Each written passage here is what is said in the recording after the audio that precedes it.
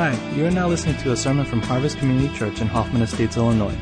Today you will hear a sermon from Pastor Dave Lee, so without further ado, here he is. Good morning.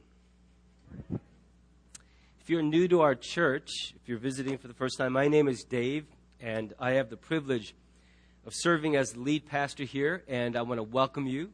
I know that Thanksgiving is still a few days away on Thursday, but I just hung out in California for the past week with a bunch of people. Half of them were from Canada. And they were just telling me about Canadian Thanksgiving. Even though they actually have a day, nobody in Canada treats Thanksgiving like a day. They kind of treat it as a season, a weekend, a whole period where everybody gets away from work, hangs out with the people they love, and they eat, watch a lot of football, and just hang out and rest. And I like the idea that Thanksgiving doesn't just need to be a particular day, but a whole season. I think Canadians have it right when it comes to that. And I hope that this week you'll have a chance to get away from the usual work and rest, pause, and reflect on your life and be with the people that you love. You know, one of the reasons that we mark holidays, that we observe special days like that, what do you think? Why do we do it? Why do we bother with birthdays? You know, I just saw my daughter Zoe had written a school assignment, and on it, she had a reflective question. She wrote the question, is my birthday a holiday? Like, if you know Zoe at all, Zoe is very fond of her own birthday, and she anticipates it for 364 days leading up from the last birthday to the next one. But why do we do that? Why do we pick a day and we make it special? I think part of the reason we do that is because it's an occasion for us to remember something that's always true, but leaks out of our minds.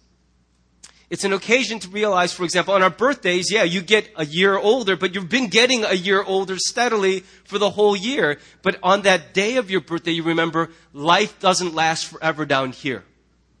That we have a finite number of days before we'll go home, and that each one of those days is a gift. Every year of our lives is meant to be a landmark where we consider whether we grow or not. And so we mark days like that because they remind us, they're occasions to pause and to reflect and remember things which are easy to forget, but that we should never forget because it's dangerous for us to lose sight of those things. And so on Thanksgiving, we do exactly what the name of the holiday suggests. We pause to give thanks. And I can't think of a better passage to turn to when it comes to Thanksgiving than Psalm 100. And I just want to, if you could flip on the slides, guys. Thank you. And I just want to show you this passage. Here's what it says. A psalm for giving thanks. Shout for joy to the Lord, all the earth. And worship the Lord with gladness. Come before him with joyful songs. Know that the Lord is God. It is he who made us, and we are his people. We are his people, the sheep of his pasture. Enter his gates with thanksgiving and his courts with praise. Give thanks to him and praise his name. For the Lord is good, and his love endures forever. His faithfulness continues through all generations. You know, and I've just been thinking a lot because if you look back here, it says at the very beginning, I don't know if you realize, but sometimes there's a verse 0. It's just the title, the subtitle they give to a particular passage. And it says that this psalm is labeled a psalm for giving thanks. And I think that's a very important word choice, because there is actually a pretty big difference between simply being thankful and giving thanks. It's not just a play on words, but if you really think about it, being thankful is an emotion. It doesn't require any object. All it means is, man, I am so full of a good and positive feeling because of my great fortune. Isn't that true? So, for example, if you're late for an appointment and you're driving a car really fast and it's like an important job interview and every single traffic light on the way to that appointment is green, when you get there and you find a perfect parking spot right in front of the building and you're sitting there in the car about to go in and you feel something. It doesn't matter if you're religious or not. It doesn't matter if you believe in God or not. At that moment of good fortune, every human being feel something. They feel blessed, they feel touched, they feel good and positive, and we call that, as a human emotion, thankfulness. I am full of some good feeling which we call thanks. But if you really think about it, that's an odd thing. That's like being full of lovefulness, right? There are certain feelings that are not meaningful when they're just all by yourself. Because those feelings have only found their real meaning when they are reflected against another person. For example, I don't know if you can just be full of love. I'm so full of lovefulness, because it doesn't make any sense. Who do you love? What do you love? Love has an object, doesn't it? You can't just say, man, guys, I just so love. If somebody said that to you grammatically, you go, finish the sentence. What do you love? Who do you, no, I love. I just love. And it doesn't make it, it's the same way with thanks. Who are you thankful to? When something good happens, that feeling isn't just about, yeah, I rule. I'm awesome. It reminds us that there is somebody to whom we owe our gratitude in the light of this blessing. And I think that's why there's such a big difference between just being thankful and giving thanks. Now, also, if you have children, you'll also know this. Most of the time that we say the words thank you, we say it in response to something done for us or to us, don't we? Right? I mean, most of the time we say thank you because, somebody held the door for us, or they gave us a birthday gift, or invited us to their home, and we say thank you in response to something done for us. We rarely are proactively saying thank you to people. It's rare that you come up to someone who goes, hey, thank you. Why? Just for being alive. Thank you for being you. We don't do that because usually thankfulness is triggered by something good that happens to us or is given to us. But what it says here, and throughout the scriptures, it's the phrase give thanks is found at least 59 times throughout the Bible. And in all of those cases, almost all, it is related to giving thanks to God. It seems as though our giving thanks to God is not just a natural response to good things God does, but it is a command. It is a choice we make in the way that we live our lives to look for reasons to be grateful, to acknowledge that God is the giver of all things. And so this idea of Thanksgiving isn't just, let's count all the good stuff God has done and then catalog them and thank Him for each one. But it is to reorient our entire posture around relating to God on the basis of thankfulness and gratitude. Now that's important because many of us know somebody who is never grateful, who is never satisfied. They never cease of complaining because their whole lives are defined by feeling that they are owed more than this. That they are entitled to better than this. And so because the world, God, their spouse has not delivered to them everything they feel they deserve, they can't get past that. And as a result, I will be thankful when I finally get everything I am owed, right? Do you know anyone like that? Don't point to them, okay? But if they're in this room, don't go pointing to them. But do you know anybody with that tendency? And if you know them well, what you realize is while they're holding out their gratitude, while they're waiting, reserving it until everything good happens, it's poisoning their heart because they are incapable now of experiencing the joy of life. They will feel joyful only when everything in their circumstances lines up in their favor. And until then, I will hold my gratitude like a hostage with a bag over its head and a gun point. I will never be thankful until I get everything. And do you realize the toxicity to that person's heart and to their soul when they live like that? Gratitude is so important for our well-being too. It doesn't just make God happy to hear us acknowledge Him, but when we find gratitude in our hearts, it's good for us as well. It allows us to stop living life chasing something like unfinished business and to receive everything each day brings as a gift in itself. It also says in this passage, if you look at it here, let me go one more here, that we're meant to express our thanksgiving to God with gladness, with shouts, and with joyful songs. I think what that means is God is not just looking for some grudging admission, all right, fine. I admit it. Okay. I got my own job by interviewing well and studying hard, but yeah, God, I guess, created the economy and gave me this job and all that. So he's not looking for some grudging admission that, yeah, I didn't make my own goodness in my own life. But what he's saying is really think about how much God is responsible for doing in your life. Don't just grudgingly acknowledge that you are not God, but to really think about it because I think what it's suggesting is this. The kind of gratitude which pleases God's heart, which is good for our soul, is not grudging admission, but it is an exuberant, emotional, heartfelt gratitude. And you know the difference between like real gratitude and sort of, like, when you give somebody a gift and they're like, thank you.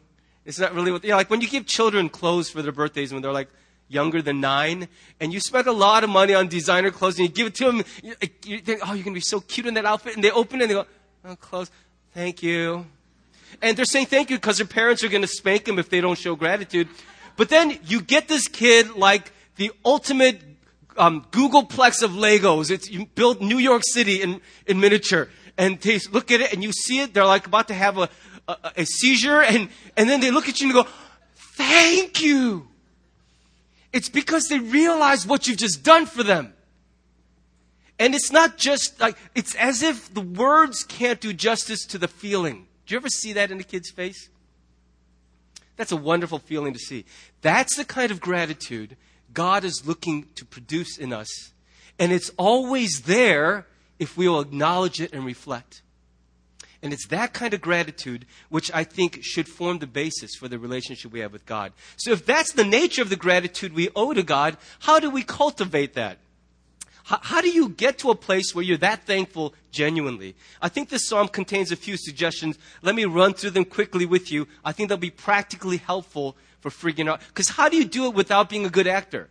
I mean, some kids are really good actors. I've seen kids get emotional over clothes, and I know they ain't that happy, right? So, there are kids who really know how to make you feel something, even though they don't feel it. But we don't want to be those kind of people. So rather than faking it, how do we attain to a real and genuine heartfelt gratitude in our lives? Well, one of the ways we do that is that we start by acknowledging that we're God's people. Now, that's not immediately evident what that has to do with gratitude, but let me unpack it just a little bit. Look at verse 3. It says, know that the Lord is God. That's a good place to start. I really think this is at the heart of why some people struggle so much with gratitude, is that ever since they became Christians, nobody helped them get to a place where they accepted that God is over all things. He is the supreme authority, the sovereign one who owes no answers to anyone. He is at the head of the class, the top of the food chain. God is God. And because we have a hard time accepting that, the truth is we say that God is God. But the way we actually live with Him, we negotiate as though God is actually one of our servants.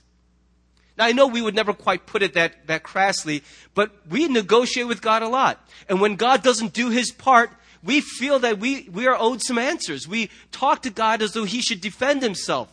And we demand explanation and justice for the circumstances of our lives. And I think the reason some people wrestle so much with gratitude is because they feel like, doggone it, God owes me better than this. The path that my life has had is not acceptable to me. I don't like what I got. I don't like where I'm headed. I don't like the stuff in my inventory compared to the stuff in someone else's inventory. And so I just feel like I can't accept. I got to tell you, how many years I struggled with my lack of height? I was always the shortest in my class, or at least the second shortest. I was always happy when that other short kid, like, you midget, I just loved it because at least I wasn't the shortest. But 90% of the classes I was in, this group I just mentored, I was like the short. Every time we did a group picture, I looked like their kid. All these 6'2", 6'5". One of them was an ex-pro football player. I'm sitting here like in the picture trying to do this shoulder to shoulder. I'm like this. And I just had the hardest time accepting, why was I born with this stature? I feel like a big man in my heart and in my mind. But every time I stand in front of the mirror, I go, oh man, there it is again. And I couldn't accept it. Do you know what I'm talking about? The failure to accept what God has assigned to us is the starting point of this decay in the heart that tells God, you owe me something and you owe me answers for why I don't have that something. And that's why David understood at the root of gratitude is acknowledgement that God is God. And that the portion I've been assigned and the path my life has taken is part of God's sovereign plan for my life. It's also possible that sometimes my sin takes me on a path that it shouldn't, but even then, God is not absent in that. He will use even the suffering and loss of my rebellion to bring me back to Him if I will let Him. So the beginning of gratitude is this, to acknowledge that God is God and I belong to Him. He made me, it says, right? He made me, and I am His people. I am His person. I am one of His sheep. I belong to Him. That has two implications, I think. One is there is an owner over me. You know how we often say to people, you're not the boss of me. Well, there is one being who that will always be true. You can't look at God and go, you're not the boss of me. You want to bet I am? I am the boss of you. I'm the boss of everything. That is, in fact, the definition of what God means. I think in America, we have lost the concept of God. We have like a big dude, but God is a concept that I think is really hard to grasp in an American reality. Because really, who do you know in your life who has unquestioned all-powerful authority over you? Even our president doesn't. You can't go to the White House and then sort of like fart in the elevator and the president goes off with his head and the Secret Service won't kill you. He doesn't have that kind of authority. Even our highest leader in America works for us. We can impeach him. We can kick him out. That's an amazing concept in terms of democracy, but it doesn't help us understand our relationship with God very well, does it? I think people who grew up in a monarchy have an easier time grasping the idea of what a God should be. And it's important for us to just acknowledge, God, you are in control, and I know that not everything in my life unfolded the way I'd hoped or planned, but the beginning of our relationship is this.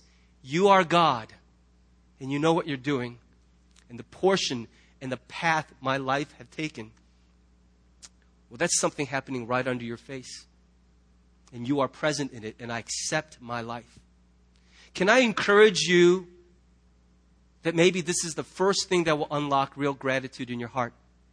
Is pause for a moment. And that doesn't mean don't try for anything more or better, but pause today and really consider, have I accepted my life? That this is the body God gave me, and the family, and the marriage, and the bank account, and the career, and the IQ, and on, the gender. There are so many things we have to learn to accept about ourselves. And in doing that, ultimately what we're doing is accepting God as God. And the beauty is because we are His people and not just citizens in His administration, when we do ask for things and we do ask for answers, He answers us not as the complaints department of a corporation that owes us satisfaction, but He answers us as a father would answer his children. He instructs us. He provides for us because we are His people. I think the second way that we're going to grow in genuine gratitude is that we would acknowledge that the church is God's house. Once again, let me unpack that a little bit because it may not be immediately clear to you what that has to do with gratitude. Look at what verse 4 says. Enter His gates with thanksgiving and His courts with praise. Give thanks to Him and praise His name. Now we know that the church is not a building, but also in a real sense, we meet in a building because we for a day proclaim that this is God's house. We are God's family. But for this day, we believe that this high school facility has become the dwelling place, the house of God, a physical structure in which God's presence and love and power fill this place in and through us. Do you get that? So this is God's house. And I want to ask you, how do you enter God's house each week? How do you enter God's house in your personal devotion each morning? You know, ever since Jean and I, we bought a new home, We've had a lot of people over. If you haven't been over yet, you will be soon. We're working through the entire northwestern suburbs, apparently. We have fed and entertained hundreds of people. And here's the thing we've heard over and over is the words, thank you for having us. And they've been really heartfelt, meaningful words. I don't think people are just saying it as a courtesy. We enjoy some wonderful times, and as people, usually the thank you for having us is more meaningful as they're going than when they're coming. When you're coming, it's more like permission to come aboard, like when you board a boat. But when people are leaving, they're saying, wow, this was a wonderful evening. You've really gone out of your way to cook a good meal, and we've had wonderful conversation. Thank you for the gift of this time spent in your house as a guest. And as they say those words, thank you, it occurs to me, that is the right way to enter a person's home when they've invited you as a guest and opened the doors. And along with the open doors comes an open heart, comes a desire to bring you into the place where they live and where they find safety. We've said those same words to a lot of people when we've been guests in their home. And it's occurred to me, I wonder if that marks the way we prepare Sunday morning to enter God's house. I know there's a lot of reasons we come to church. Probably first on that list is the world-class preaching and to grow in Christ under such a good preacher. But, I know that's not the only reason we come here, right? I say those things because I'm insecure and I just need you to affirm me. But, why else do we go to church? To see one another, to laugh together, to eat together, to watch the game after service together. The together is good. There's a lot of good reasons we come to church, but one of the things that should mark our heart's preparation and our posture as we come here each week is to pause and be ready to say to God, thank you for allowing me to come into your home, to be a part of your family. And remember, we're not coming to this house as a guest. But the amazing thing about the scriptures is that the Bible tells us we are not coming as house guests of God, but when we are in Christ, we come here as family members, as His children coming to our Father's house. I don't live with my parents anymore, but there's something wonderful about going back to my mom and dad's house. It is one of the most inviting physical buildings I know on the planet. When I go there, immediately, when I start driving down the street, my heart feels at peace in the deepest, most profound way. It's the house where I grew up. It's the place where my parents nurtured me, brought me to the Lord in a powerful way. It is a place that I consider sanctuary. And though it's not my house, I still have a key. I'm welcomed in any time I want, and I can go in there freely. I can eat whatever I well please in the pantry or the fridge. I don't need to ask permission. I'm not like, Mother, could I have some of your almonds? I don't sit there and wait for them. I'm just like, these are good almonds. Can I take the whole bag home? And can you give me some money for the because, why? Because that's my house too. It's my parents' house, my father's house, but it's my house too because I'm his kid. I'm his father. He's my father because of birth, but we are God's children for only one reason. It's that Jesus Christ made it possible for us to be the sons and daughters of God. So when we come here, even on your worst day, there is reason to be grateful because just walking through the doors into your Father's house says something loud and clear about our status and our condition. That on your worst day, this is still your Father. And He has a house and a family, and you are always welcome here. You can come broken and bruised, disappointed, sick of yourself, a failure. But this will still be your Father's house. And in fact, where do you go when you screw up? When you were vice president or whatever, and then you work for Enron and you lied about everything, and you get out of jail. Where do you go when you're homeless, broke, hungry? If you're blessed with a family, you go to your Father's house, don't you? At least I know that I'll get a roof there, a meal there. We hope. Well, maybe your earthly father doesn't open himself that way to you. But on your worst day ever, on any day, your heavenly Father will always welcome you in. And He will do it because Jesus made it possible for you to call Him not God, but Father. This is His house. We are His family.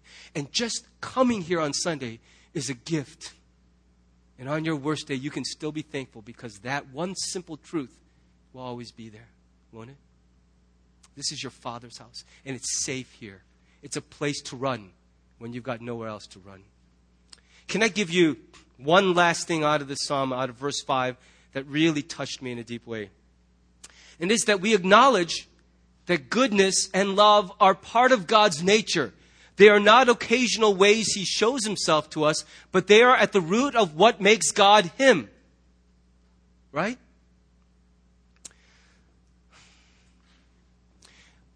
My wife and I were just laughing because we had a massive sleepover party at our house yesterday. I think we had like 80 kids sleep over at our house. At least it sounded like it.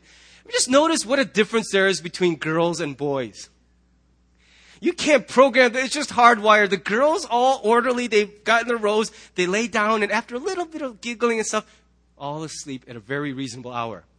The boys, 2 a.m., I hear clunking around. I go up. Elijah and Caleb, one saying to the other, he fell on me off his bed on purpose. And I'm like, it's 2 a.m. Do you guys have something wrong with your brains? And what I realized is that's just something hardwired into what boys are like. Boys are stupid. Okay? Boys are not very wise. They don't have a long view of the future. They don't understand consequences. Boys are completely lost in the moment. They have no idea what happens next. They can't control themselves unless someone controls them. I'm talking about boys. You men are like, hey, if it still applies to you, let's grow together. You know, but I'm talking about boys, okay? So don't get insulted, men. Girls, I don't know what it is. There's just some, and so we're talking about the nature of a thing. We think God sometimes acts good. He sometimes acts loving, but that's not actually true. What the Bible declares over and over is that there is this one inescapable truth. God will always be good, and God will always be loving, no matter what. Now, when you hear a phrase like that, how do you process it? How do you receive it? How do you decide how you're going to respond to words like that? Here's how most of us, I think, analyze the whole thing. Well, okay, this preacher is up there going, God is good. Sure. He's got a wife and kids at home, and he's got a steady income because of us, and he has a house, and he's so good looking. And so, of course, he's not going to complain, right? But in my life, maybe God isn't so good. And maybe God isn't so loving. And the way we determine whether God is good or not, the way we determine whether God is loving or not, is we start with our own circumstances and hold them up like a mirror and say, I'll determine whether God is good by looking at whether my life is good. But do you see how completely backwards that is? If you have to see what God is like by looking at your life, you have then become God. God is no longer free to define Himself because you only define Him by the way you interpret Him. That's like how marriages fall apart. When you talk to your spouse and you go, you're like this. That's not true. I know that's how they make you feel, but the minute you declare something that's not true of another person, you're out of bounds. You're going to be in a fight. You can't build a relationship when you decide what another person is like based on how they make you feel. Every person has the right to define themselves, to say there are things that are true of me despite how you feel about it. And God is no different. God is good all the time. Sometimes He will permit us to pass through a season of difficulty. But that doesn't in any way change His inherent nature. Any more than my loving my kids is threatened by the fact that I won't give them chocolate for breakfast. Do you understand that they may perceive me as the most unjust? You know, Johnny's dad got him a Porsche on his 16th birthday. Why can't you? I hate you. I can't. I'm not going to do that to you. Then you're the worst father. No, I'm not, you little punk. I'm actually a good father. Johnny's dad's a loser. I'm a good father. But I know you don't feel that way about me, but that doesn't make it untrue. It means that you haven't grown to a place where you can see it just yet. Here's. I know you feel some of you a little beat up by this line of reasoning. Let me tell you a profound experience I had, and I'll close. A couple weeks ago, we were in Phoenix for John and Cindy's wedding. And flying back, I got a visual treat to a very vivid experience. I knew there was a sermon illustration there somewhere because it was messing with me for the whole 2 weeks. And here's where I'm going to put it. Leaving Phoenix, you know, how many of you have been to Phoenix? I don't know why anyone would want to live there. It's just hot all the time, right? But we actually had a very nice spell of weather, the best weather I've ever experienced in Phoenix. Flying out of Phoenix, we were above the clouds, and it was just sunny and bright, and we were in such a good mood the whole flight back. And then, you hear that, ladies and gentlemen, this is the captain speaking. We've begun our final descent into Chicago, and that's when everything changed. Because I looked out the window, and what I saw was something that looked like this. It was just clouds, like a carpet, right under us. And it was kind of like, oh, look, it's like we're flying over cotton candy and cotton balls. And it was so neat. It was so bright and perfectly blue above. But down below is this carpet of fluffy white goodness. And I was so happy. And then we started to break through the cloud layer. And it was all white. And all of a sudden, we dipped below the clouds. And it was like someone turned off the lights. And I saw something that looked more like this. That's Chicago, by the way, downtown. And what I realized was under the clouds, my mood instantly shifted. It was so visceral. It was like, whoa, what happened? I was really upset. I was like, what happened to the sunny day? And here's what I realized about that day, why that illustration was so powerful for me, was that the reality is that every day is a bright and sunny day above the clouds. The sun doesn't, it's not like God goes, let's just dim this thing a little today. Turn it down a little. It's not like that. It's every day. The reality unchanging is somewhere up there is a bright and warm sun radiating all day long. But until we invented planes, we can never rise above the clouds which formed our ceiling, our canopy, to realize the truth that will always be there. And as I descended below the clouds, what I realized is it doesn't mean that the sun's not there. I'm not like a child with object permanence issues. Oh, mommy's out of the room. Mommy disappeared. It's not like that. I know mommy's still there, even though she lives in Libertyville and I live in Bartlett. I know my mommy is still there. Well, here's what I also know. I know that there are certain things that are always there, always true, even though something blocks my view of it. I know that many of us, live today under a layer of clouds that blocks the warmth and the light of the sun. And some days it's really hard to I remember a day when I was little, younger, innocent, when I felt the radiance of God all over me. I knew God was good. I sang those stupid songs you guys sing, and I believed them. Not so anymore. Oh, I've grown up. I've grown jaded. No, you haven't. You've just lived so long under the clouds that you're pale and pasty, and you've forgotten that there is sun, and someday you'll feel it and see it again.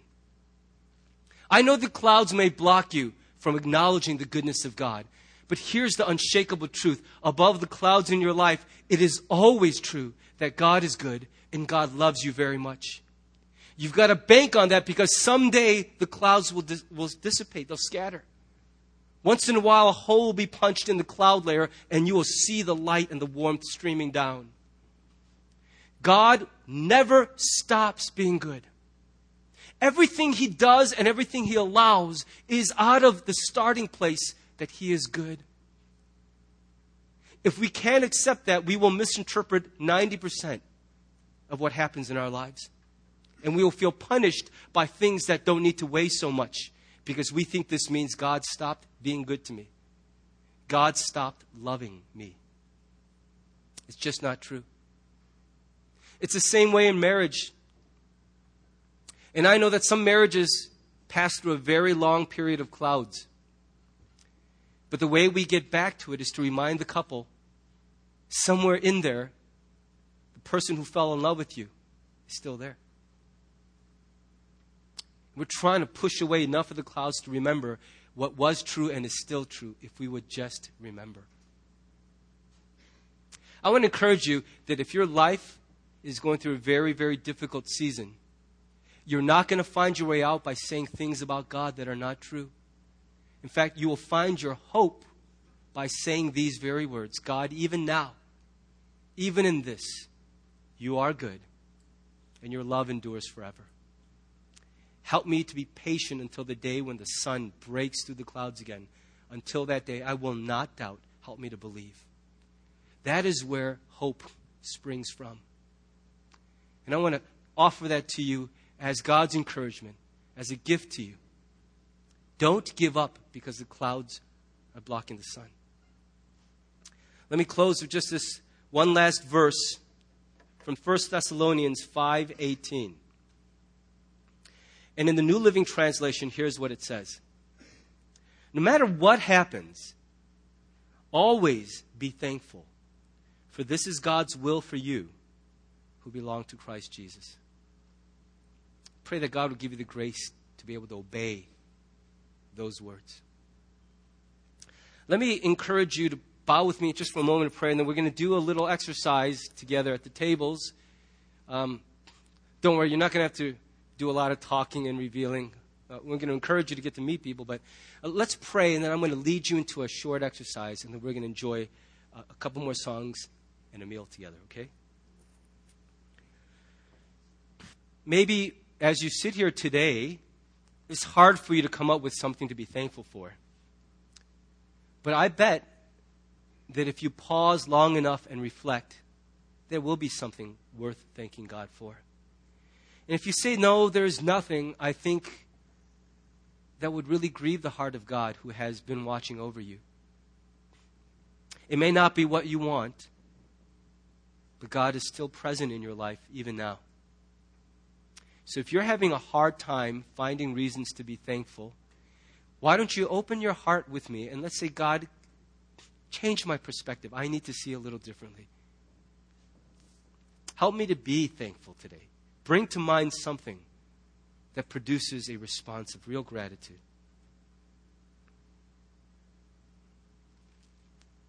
If you are thankful and you're feeling blessed, this is a prayer I would encourage you to pray.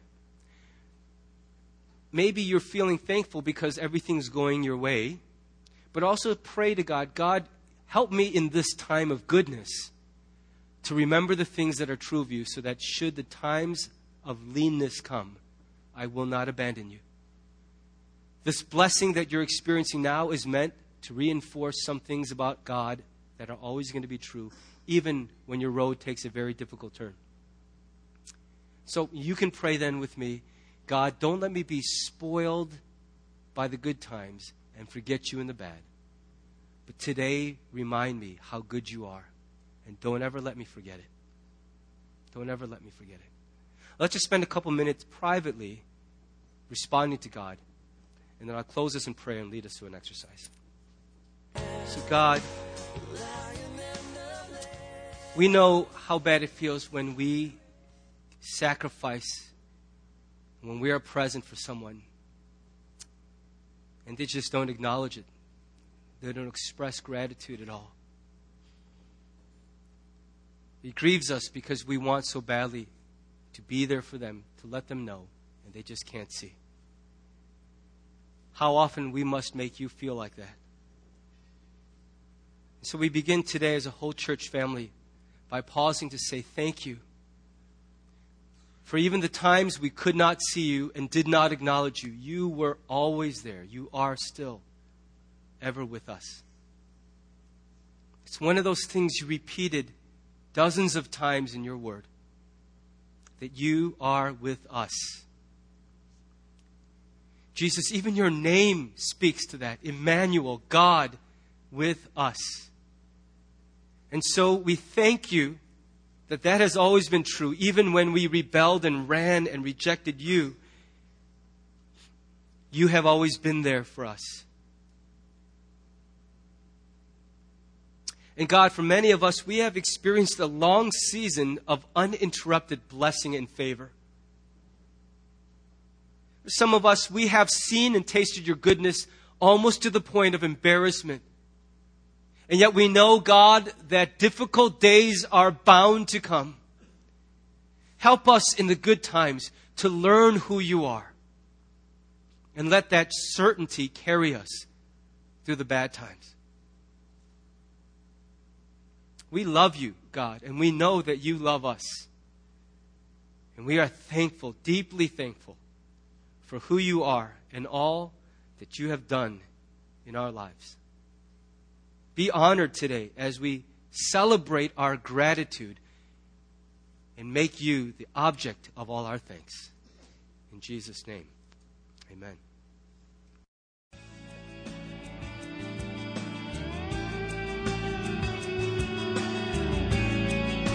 Thanks for listening to the sermon from Harvest Community Church. If you would like more information or have any questions or comments, check out our website at harvest-community.org. Thanks for listening.